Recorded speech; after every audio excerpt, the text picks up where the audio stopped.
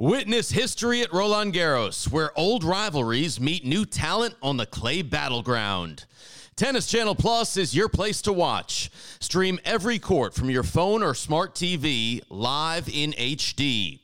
Experience 3 weeks of unparalleled access as the world's top players in tennis face off to see if the veterans maintain their dominance or if a fresh face rises to challenge them. Daily live coverage begins Monday, May 20th. Stream it now with Tennis Channel Plus to be there when it happens.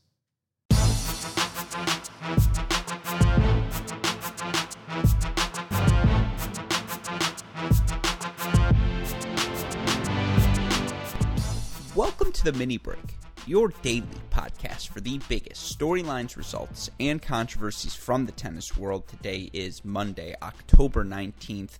What a fantastic championship Sunday all of us tennis fans got to experience as we had 5 ATP finals. And yes, I consider those Challenger finals, ATP finals as well, all deliver the goods, all delivering fascinating storylines for us to talk about here on today's podcast. Of course, what we learned on a day when you have Andre Rublev, Alex Zverev, and Carlos Alcaraz, you're probably in really good hands as a tennis fan. And so, of course, all of those players going on to capture titles. Of course, Laszlo Djere, Jaume Munar, also winning their events. I want to talk about all of those performances. I want to preview what should be another really exciting week of professional tennis. Only 4 weeks left in this 2020 season. Of course, this restart came upon us fast. It's going to end quicker than any of us would like, but nevertheless, I know I speak for all of us when we say in a year when we are in the midst of a global pandemic, it has been so great to experience any pro tennis. So, of course, I want to talk about the action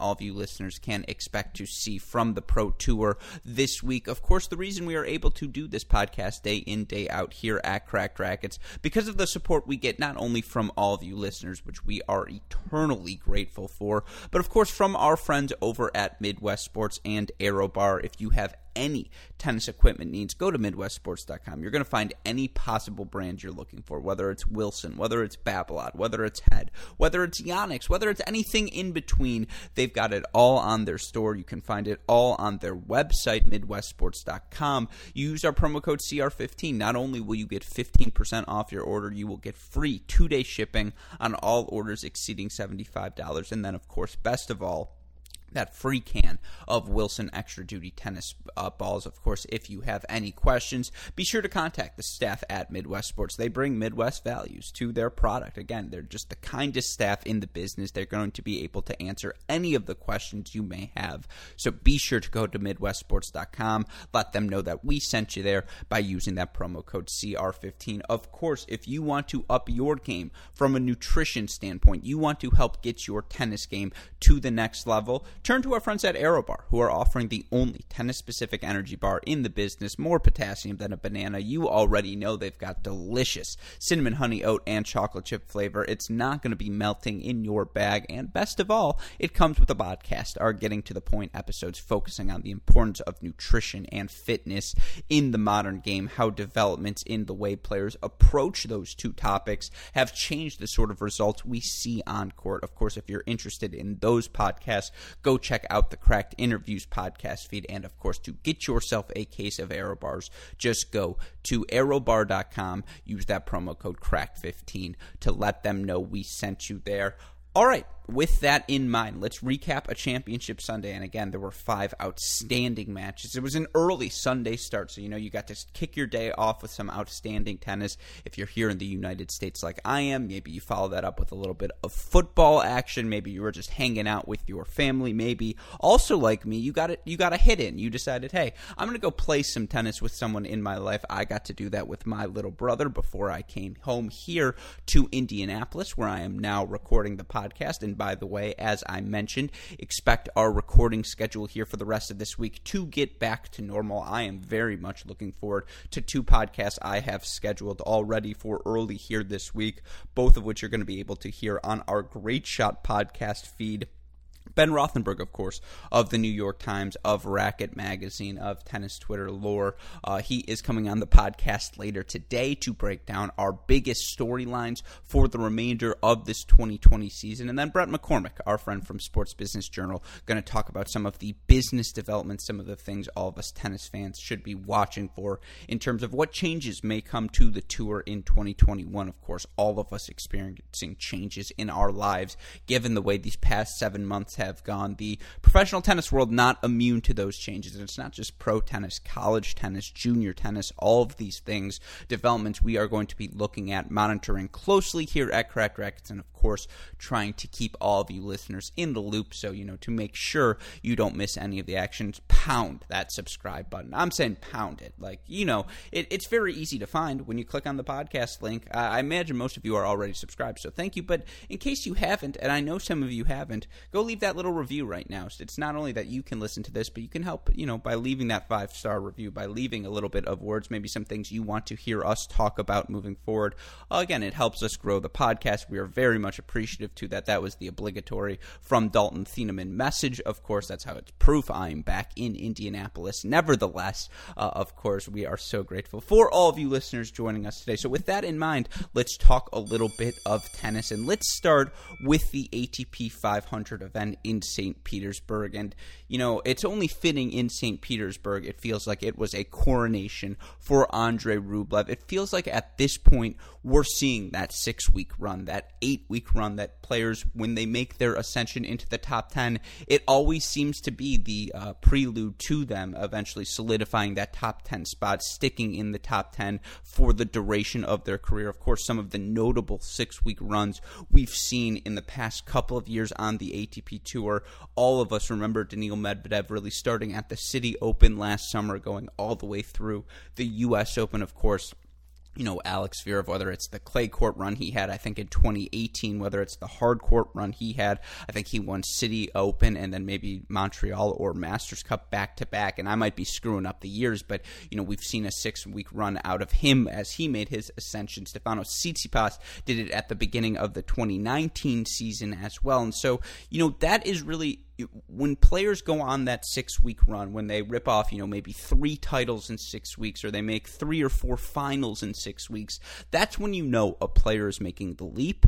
And obviously, that's exactly what Andrei Rublev has done since tennis restarted at the beginning of August. Now, for Rublev, this has really been a full season breakout for him. You start at the beginning of the year, he wins his first 11 matches, wins 2 titles at the ATP 250 level before ultimately losing in the 4th round of the Australian Open to Alex Zverev. But of course, since tennis restarted, he's a quarterfinalist at the U.S. Open. He ends up winning the title in Hamburg over Tsitsipas, and then of course he ends up making the quarterfinals at the French Open as well. Well, we all know what he's capable of. When you get him on a hard court and an indoor hard court, it feels that much more lethal. And of course, that's exactly what Andrei Rublev was this past week. Lethal, as he earns himself his 4th title of this 2020 season, his 2nd at the ATP 500 level, as he knocks off Borna Coric 7-6, 6-4 in a really high-level final yesterday. Now, let's talk about that match first, and then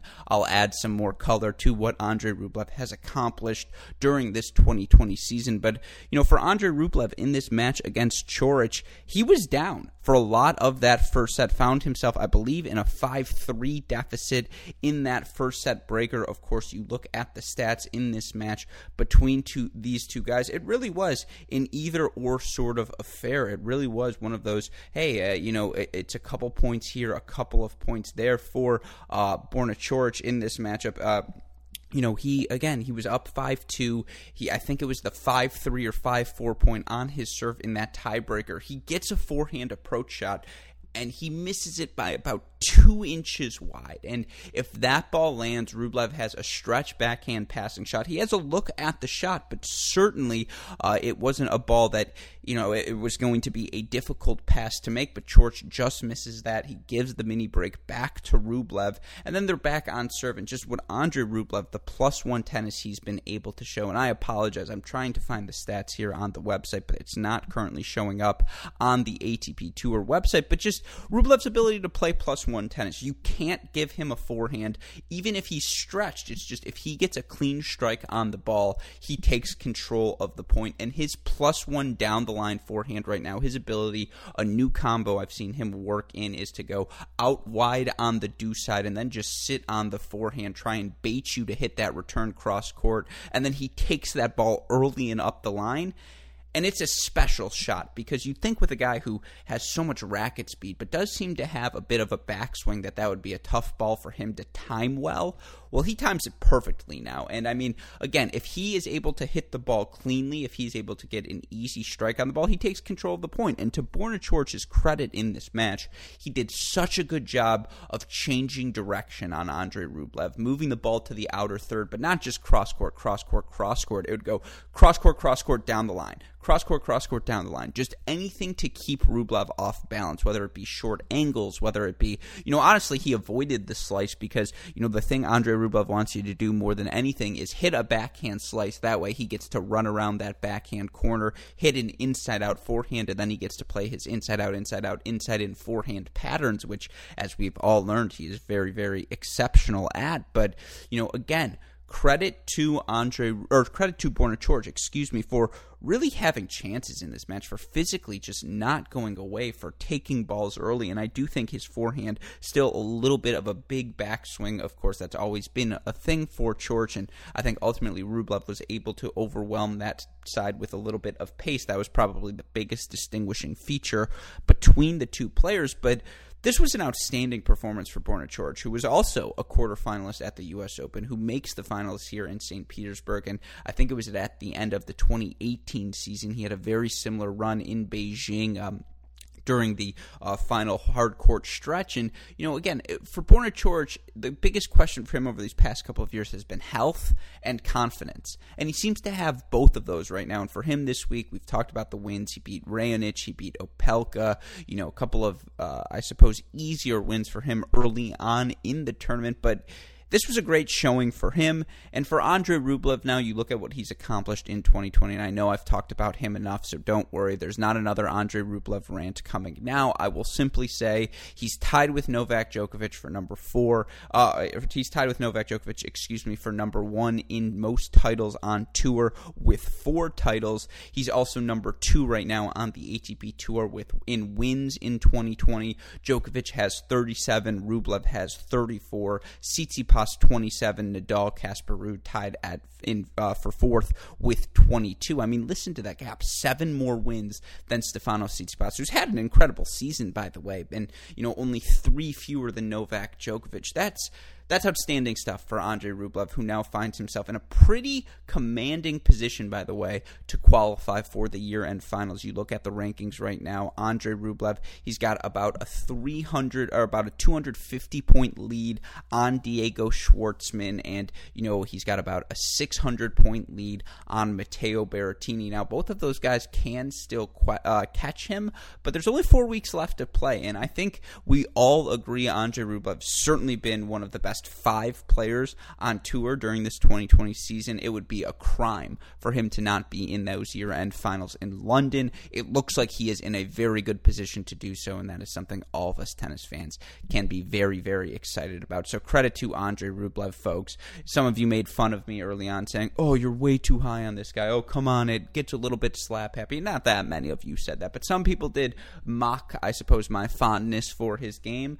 The joke's on all of you. The guy's legit. The guy's the real deal, and I think we are going to see a lot of success from him, certainly at a minimum over the next 10 years. But, that was, and by the way, again, credit to Borna Corić for his result here, but that's the result in St. Petersburg. Of course, that honestly might not have been the headline final yesterday. Now, it was the final at the biggest event, but you look at the final in Cologne between Alex Zverev and FAA. Of course, those are 2 guys all of us have circled as perhaps the 2 heir apparents in terms of winning multiple Grand Slams on the ATP Tour. And, they had played twice before in their careers. Zverev straight set wins on both of those occasions. Both of these guys have residencies in Monaco, where I believe they train together.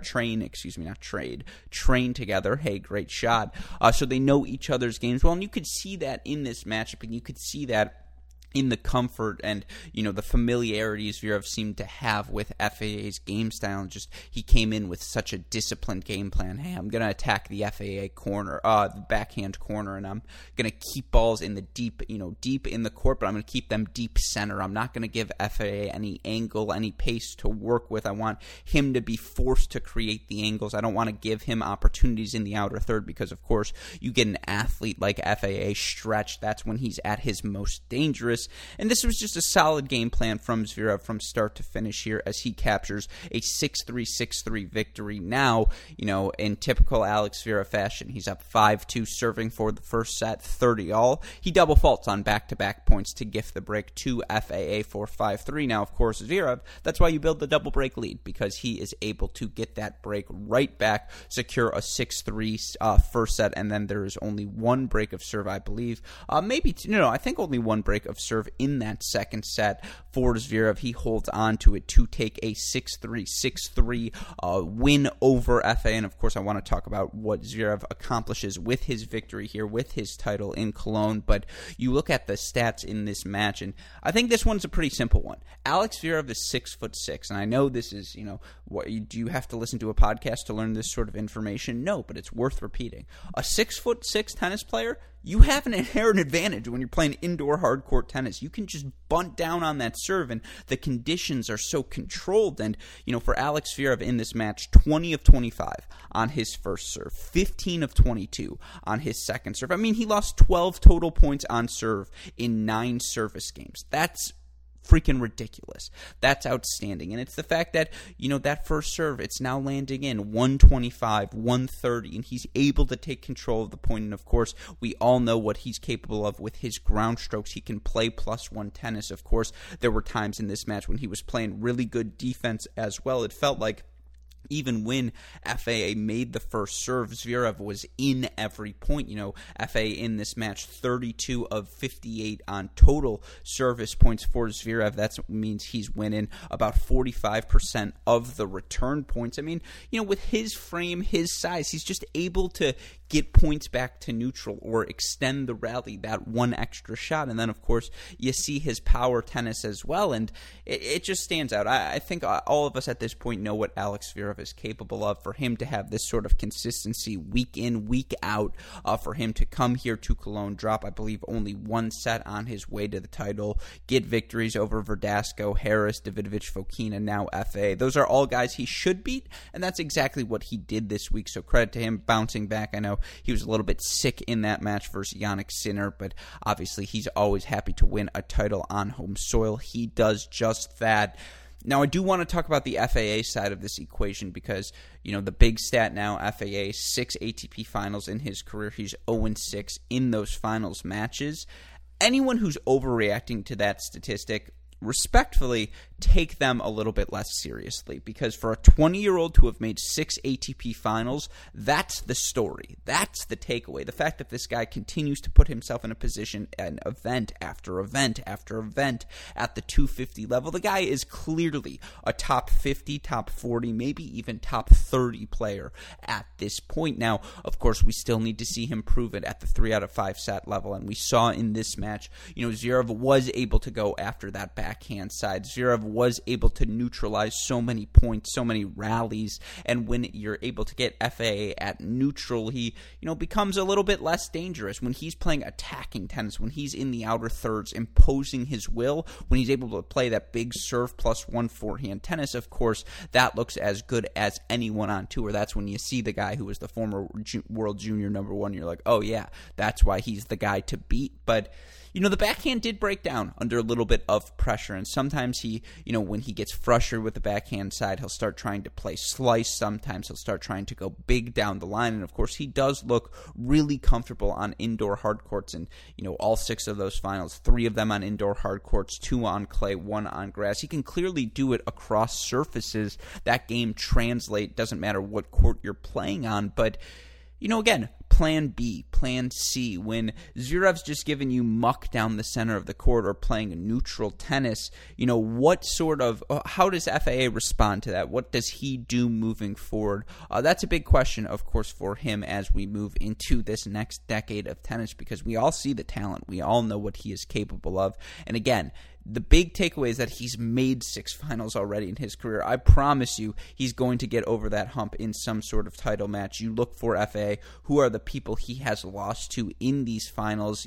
It's not like he's taken bad losses in any of these matches. I don't think any of us are going to blink an eye at the fact that he ended up losing a match to Alex Zverev at this point on an indoor hardcourt. And you look at some of the other finals he's made, a loss to Tsitsipas this year, indoor hardcourts. No one's going to complain about that. Gael Monfils earlier this year, again, same deal. Matteo Berrettini, that one, no big deal. To lose in the Clay 500 final to Laszlo Djere, a title winner here this week. I don't think any of us are going to mock that.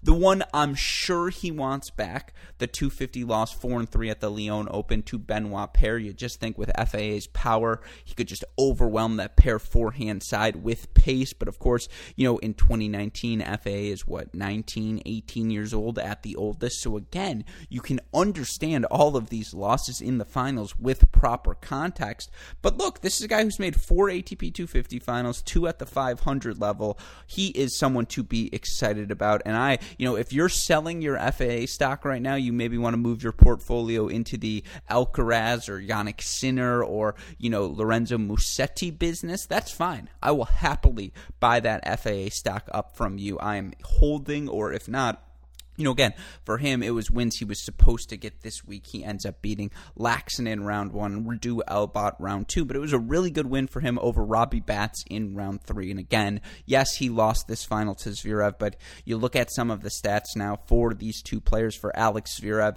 it's his 5th consecutive year winning a title on tour. That speaks to how good he has been early in his career.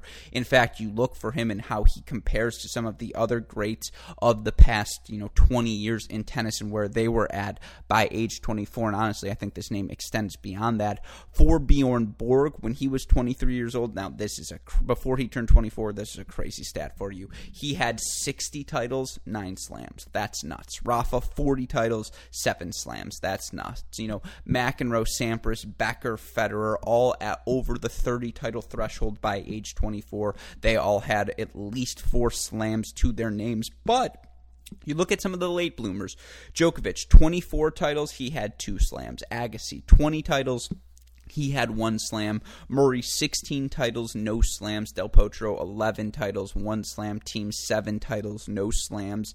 Zverev's right where you want to be. That is elite company, right? When your name is up there with the Delpos teams, Murray's, Agassi's, Djokovic's, Becker's, Sampras's of the world, you're doing something right on tour. And so obviously he hasn't won a major yet, but I just thought that was some nice context you all would enjoy. Again, in finals right now, Alex Zverev, one of only 9 active players to have over a 60% win percentage. He's 12-8. Some of the other notables, Rafa, a ridiculous 86-37, Djokovic 80-35, Federer 103-53, Delpo sneaky good 22-13, Team 17-10. Of course, Zverev now 12-8 in finals. We talked about it before, in terms of the guys, the next gen crew 96 or later. Zverev leads the group with 20 finals appearances. That's ahead of Medvedev and Tsitsipas, the only other guys in double digits with 13 and 12 respectively.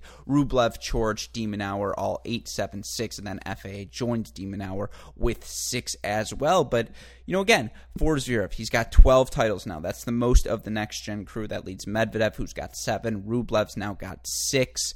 5 consecutive years for Zverev now winning a title. He trails Dominic Thiem, who's got 6 consecutive years, Novak Djokovic, who's done it for 15 consecutive years, and Rafa Nadal, who's done it for 17 consecutive years. Obviously, that is some impressive impressive company to join if you are Alex Zverev. Now for FA, again, 0-6 in finals. He joins Lawson Duncan, Steve Denton, Pierre Barthez, and Julian Benneteau for some of the winless performances in finals in ATP Tour recent memory. Of course, some of those guys ended up breaking their streak. Adrian Manarino was 0-5 in finals. He ended up winning in Sertogenbosch last year. Xavier Malisse ended up winning a bunch of titles after he lost his first 6. Cedric Pioline, as I mentioned, Pat Dupree, they ended up doing it. And as we mentioned, I think we can all agree, FA, it's a matter of when, not if he wins a title at some point in his career. But that was the action in Cologne. Witness history at Roland Garros, where old rivalries meet new talent on the clay battleground. Tennis Channel Plus is your place to watch. Stream every court from your phone or smart TV live in HD. Experience 3 weeks of unparalleled access as the world's top players in tennis face off to see if the veterans maintain their dominance or if a fresh face rises to challenge them. Daily live coverage begins Monday, May 20th. Stream it now with Tennis Channel Plus to be there when it happens.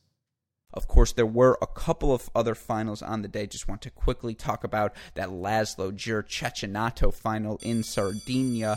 Of course, you look for Laszlo Djur. He ends up winning this match 7-6, 7-5. And, there was a little bit of drama because Djur ended up taking an injury timeout. Cecchinato taking offense in that moment. But, for the 25-year-old Laszlo Djur, he has been awfully impressive, early in his career. I feel like he's one of the unsung, very, very quietly, very, very solid players who's going to just be occupying a spot in the top 50, top 65 for quite a bit of time. 25-year-old back up to number 53 in the live rankings with his victory. And it was just how solid he was throughout this week. You look for Djur.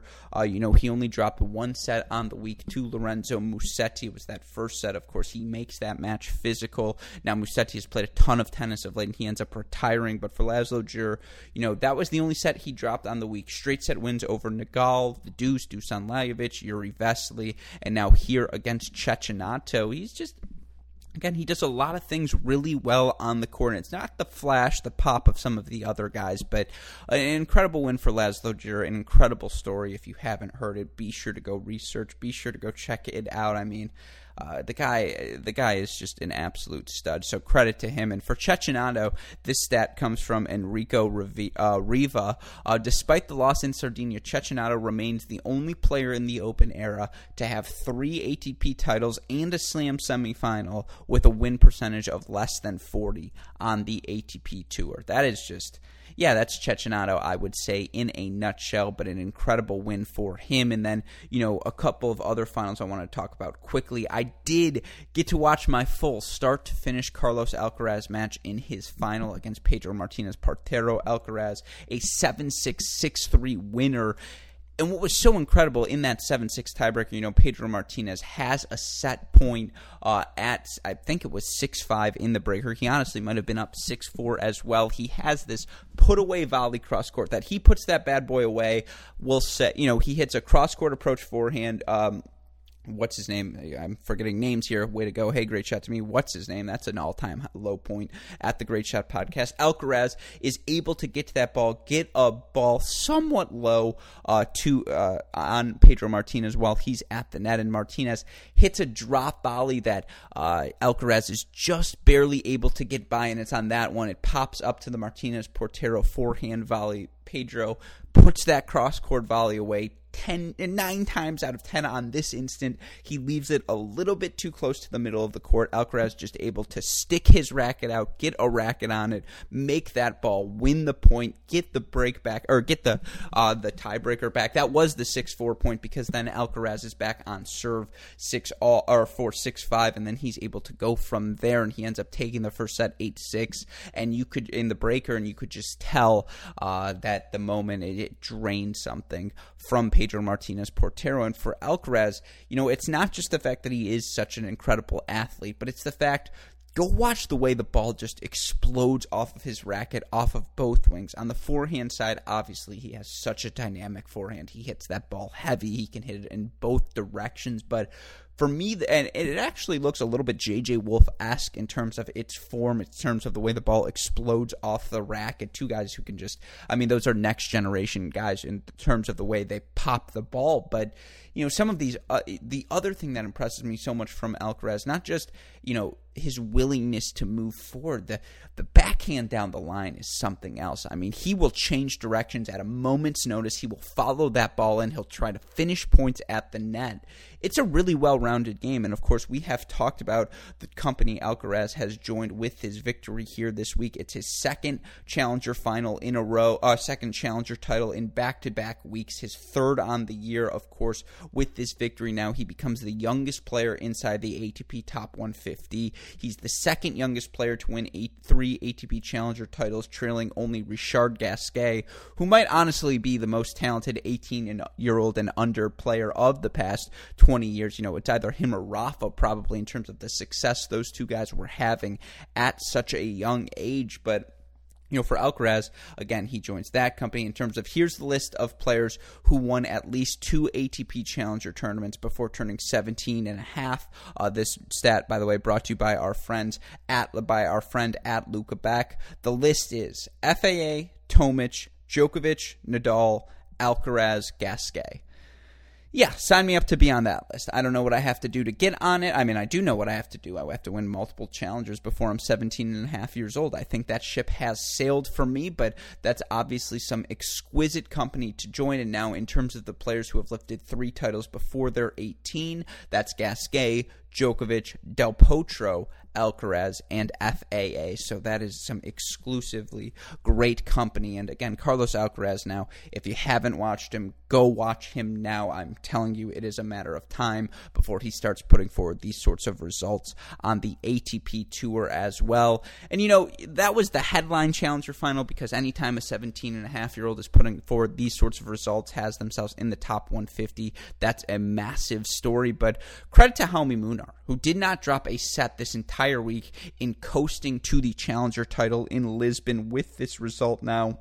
Munar, I believe, back right around, the ATP Top 100, and it's so hard to gain those extra points because of the way points have been retained to protect those players who aren't comfortable playing in the midst of a global pandemic. But for him now, he's back up to number 108 in the world. He does have the chance this week playing again in Istanbul. Should he win the event, of course, the Istanbul Challenger, he will be back inside the top 100, and honestly, that's where he belongs. The guy is going to have so much success on the clay throughout the course of his career. If he's playing challenger events, he's almost a lock to make the quarterfinals or better. And then, of course, we all know what he's capable of. Tough first round for him against Stefanos Tsitsipas, who, of course, he ended up pushing in a 5-set victory for Tsitsipas. But Munar's a stud, and I think he will be back inside the top 80 in a quick amount of time. Just the way he changes directions, the way he tracks down every ball. This is a guy who's going to get the most out of his game. And, physically, he can't pop the ball the way some of these other young players can, but he is just going to be very, very consistent throughout the course of his career. So very much looking forward to seeing how that continues to unfold. And again, a great victory for him over Pedro Sosa, high-level match in that final. But that brings us to what we're watching this week here on the ATP Tour, because of course the ATP never, or I should say the professional tennis world, never sleeping. And thankfully for us tennis fans, we get a little bit of WTA action this week, as well as the WTA Tour resumes play this week in Ostrava, the Czech Republic. And we've got a really high level of a really high quality field, I should say, in action this week. Number 1 seeded Alina Svitolina, number 2 seed Caroline Pliskova. We've got the 3 seed Arina Sabalenka, and then of course the 4 seed Vika Azarenka as well. But you look just across the draw here, a first round match versus Kristina Pliskova, Maria Sakkari. That's a really fun one to watch. Yelena Ostapenko versus Petra Martic. That's a round 1 match, folks. That's the sort of quality of this draw. Stryskova versus Jabeur. Both players unseeded. Of course, you got Shui Zhang versus Karolina Mukova. Amanda Anisimova versus Elise Mertens, round 1. Kontaveit Alexandrova, round 1. Siniakova versus Goff. Yastremska Brady, an unseeded battle. Yeah, this draw is stacked, folks. So it is so great to have the WTA back in our lives. And again, all of your favorites, all of our favorites, likely you can find at least one of them in action here this week. So, of course, that will be something we will be monitoring closely. Of course, we've also got a bunch of ATP events going on as well. In Antwerp, we've got a 250 event, the European Open, featuring number 1 seed David Goffin, number 2 seed Carreño Busta, 3 seed Karen Khachanov, and, of course, the 4 seed Grigor Dimitrov. But I'm looking elsewhere in the draw right now. I see a little De Minaur action. I see a Ruusuvuori Cam Norrie first-round matchup that will certainly get my attention. I see Francis Tiafoe also already knocked out the deuce this morning. That's a great win for him. Of course, you've also got, Fritz Opelka round 1. Hello. That is going to be a fun matchup. So, of course, we will all enjoy the action in Antwerp. And then, of course, we've got Cologne Part 2 going on this week. Alex Zverev going to try and, I suppose, defend his title, go back to back. I don't know. Is that how it works? I guess that's how it works. But he is in action once again. We've got other guys like Kecmanovic, Mannarino, Denis Shapovalov, Tennis Sandgren, Yannick Sinner, Jan-Lennard Struff. Who else do we have in the draw? FAA back in action. Marin Cilic in action. Diego Schwartzman in action. We'll see, can Davidovich Fokina follow up his semifinal appearance in Cologne last week with another one here this week? He's got Zumher, then the winner of Cilic and Johnson to get just to the quarterfinal round again. So that is a tough and loaded draw. And, of course, for all of these players, they're just trying to get in as many opportunities as they can. They notice, just as well as we do, that there are only 4 weeks left in this season, limited opportunities to gain points, get matches in, make a little bit of money as well. So, of course, those are the matches at the 250 level. We've also got, as I mentioned, that challenger in Istanbul in Turkey. Munar, the number 2 seed, and what a brutal first-round matchup for him. He's going to take on talented young Swedish player Elias Ymer. That's going to be a really fun one. Of course, you've also got the number 4 seed Evgeny Donskoy, Ilya Ivashka seeded here this week. Jason Jung, I see seeded. Lorenzo Giustino, Taro Daniel, already getting knocked out by former Wake Forest All-American Borna Gojo. Mackie McDonald, a qualifier here in this challenger event in Turkey. So, again, that's a fun one. And then, of course, we've also got the challenger in Germany, where you've got Federico Del Bonis, Sebastian Korda, Antoine Huang, Henry Laxonen, Pranesh Gunneswarian, Gregoire Barret, Yannick Hanifman, and more in action. Of course, you can follow all of those challenger matches by going to livestream.com/ATP. That's all the action for you on tour this week. Those are the things we will be watching and talking about here at Cracked Rackets. Now, as I mentioned at the top, we've also got a couple of other fun podcasts for you coming out on the Great Shot podcast this week. In a couple of hours, I will be sitting down with one of our favorites, New York Times' Ben Rothenberg, to talk about the biggest storylines in tennis during the remainder of this 2020 season.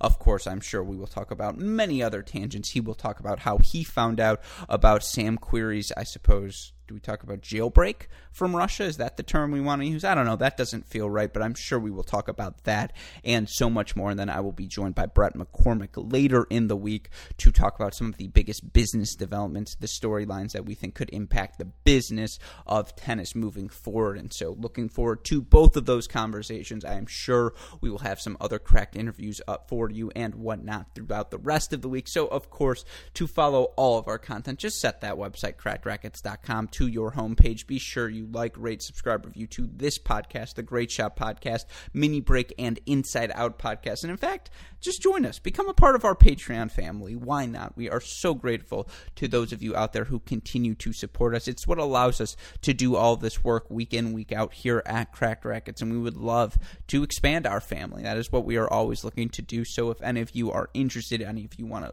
get some Cracked Rackets gear, you can find out more information for all of that on our website, crackrackets.com. Of course, for the more immediate updates, Twitter, Instagram, Facebook, YouTube, you can find us at Cracked Rackets. You want to DM me directly, I'm at Great Shot Pod.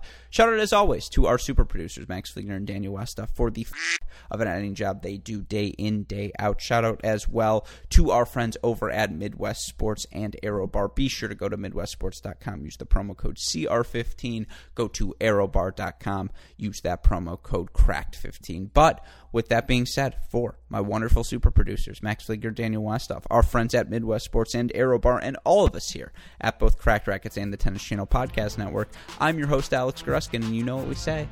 That's the break, and we will see you all tomorrow. Thanks, everyone.